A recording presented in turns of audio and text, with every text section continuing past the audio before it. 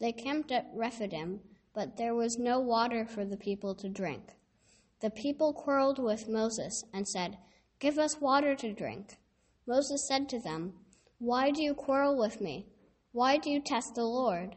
But the people thirsted there for water, and the people complained against Moses and said, "Why did you bring us out of Egypt to kill us and our children and livestock without thirst?" So Moses cried out to the Lord, "What shall I do with these people? They are almost ready to stone me." The Lord said to Moses, "Go on ahead of the people and take some of the elders of Israel with you. Take in your hand the staff with which you struck the Nile and go. I will be standing there in front of you on the rock at Horeb. Strike the rock, and water will come out of it, so that the people may drink." Moses did so in the sight of the elders of Israel. He called the place Massah and Meribah, because the Israelites quarreled and tested the Lord, saying, "Is the Lord among us or not?" Thank you. You're welcome. Let us join our hearts in a spirit of prayer.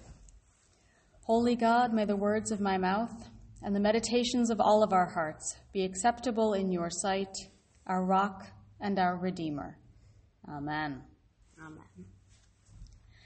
The wilderness of sin. It's a compelling image, isn't it? Though probably we shouldn't read too much into this analogy between Hebrew and English, because the word sin in Hebrew does not carry the same moral connotations that we have in our own language. Yet the English translation points us rapidly to a truth of the state of mind of the people. Just weeks out of Egypt, just weeks out of slavery, and already anxious at this journey and all of its implications. Mere weeks after the Israelites bore witness to the plagues that God sent against Pharaoh, which would have been memorable, I think, frogs and locusts and blood and death. You wouldn't think that would go away in just a couple of weeks? All the way to the parting of the sea and the drowning of the Egyptian army. That's where this text is located. They're even less time after the miraculous wilderness feeding, the manna that rained down from heaven and fed the people when they complained the last time. The people are complaining again.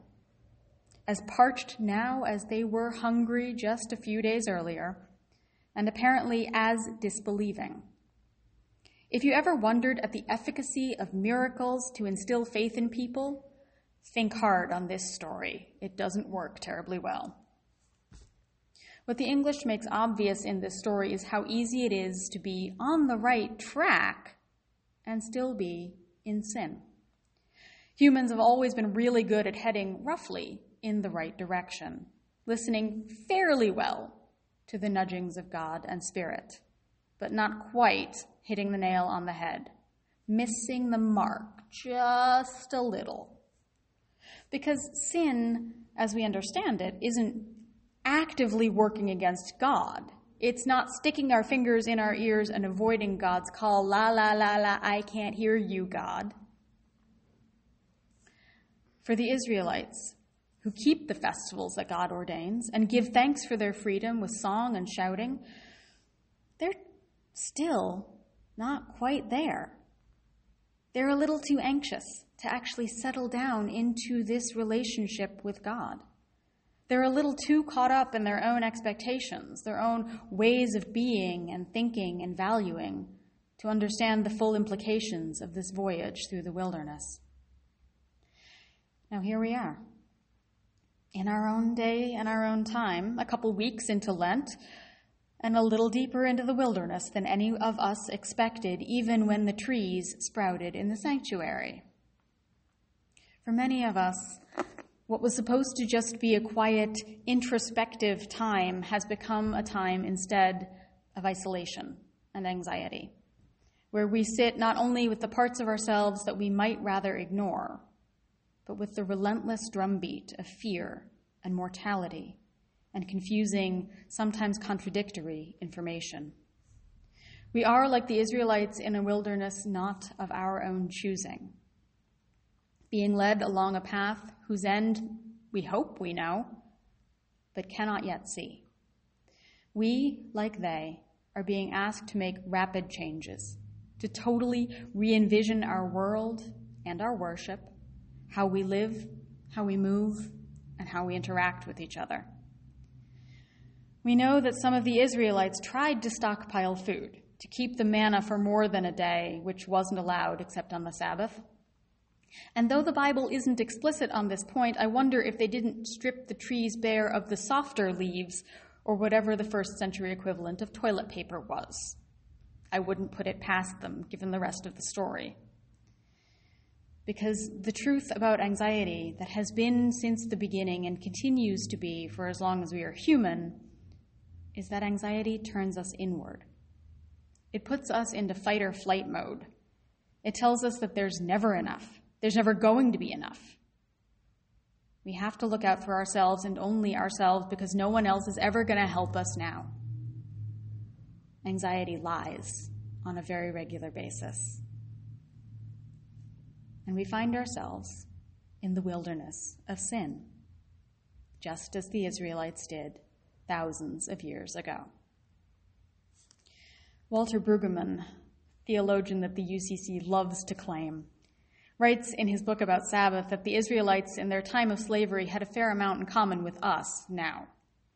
Because, as he notes, their whole existence and their whole reason for being had been reduced to the production of building materials for the Pharaoh's building schemes. The Israelites only had value for generation after generation if they could, in Brueggemann's words, make enough bricks. It's the sort of system that gets into your head. It's the sort of system that gets into your soul, when your entire life and livelihood depend on whether someone else thinks you're doing enough. Until we begin to use that same system to judge each other, to compete with each other, as the return on our work becomes less and less valuable. And so we have to work more and more just to be worthy, just to be enough. And the system of slavery imposed by the Pharaoh isn't just held together with chains, but has been incorporated into our very self-image, into our belief system, until competition becomes a value. And collaboration, compassion, those become weaknesses, the very ones that bring us down. Having known that way of living for generations, can we blame the Israelites for doubting that anyone would ever give them anything? Doubting that anything would come without hard work and having to fight hard for it? Can we blame the Israelites for needing a few lessons in trust? Lessons in how to be in relationship with a grace-filled God, in how to live in God's system rather than the Pharaoh's? Can we blame the Israelites for being a little bit anxious at this complete change in life and culture they were suddenly forced to contend with? I don't think we can. I don't think placing blame is where we need to be in this story. Indeed, our own journey through the wilderness isn't all that different from theirs. For we too live in a culture that measures worth by productivity, that sets us up for competition and puts the bottom line ahead of our very lives and well-being.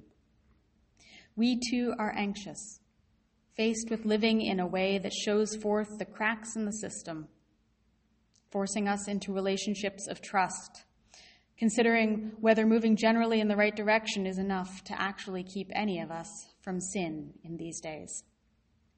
If a wholehearted relationship with God meant for the Israelites trusting that there would be enough food without competition, even enough for all of the people to have their fill, if a wholehearted relationship with God meant for the Israelites being aware of the signs of water among the rocks, rather than jumping immediately to the worst case scenario, and what does it mean for us? For we are catching glimpses, even in this wilderness, of the possibilities for the world that God yet dreams for us, a world in which productivity is not tied to our ability to feed and shelter ourselves or one another, a world in which we do not have to compete for the right to health care or child care.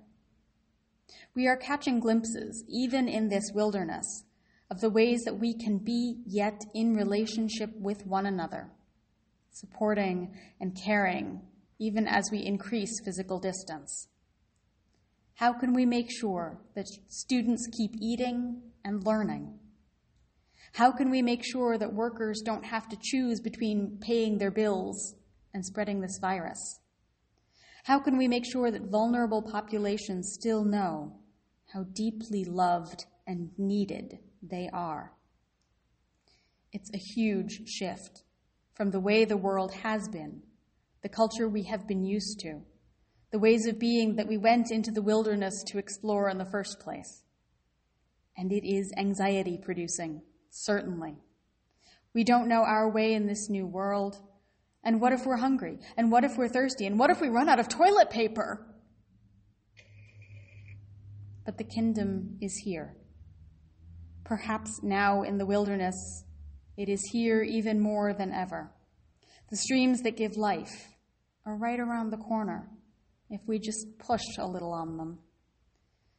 The nourishment that we crave falls unfamiliar around us, enough for all, and then some. And the grace of our God is here, in the courage of this community to walk into a wilderness with trust, in one another, in creativity, and in our God, who accompanies us through it all. Thanks be to God. Amen.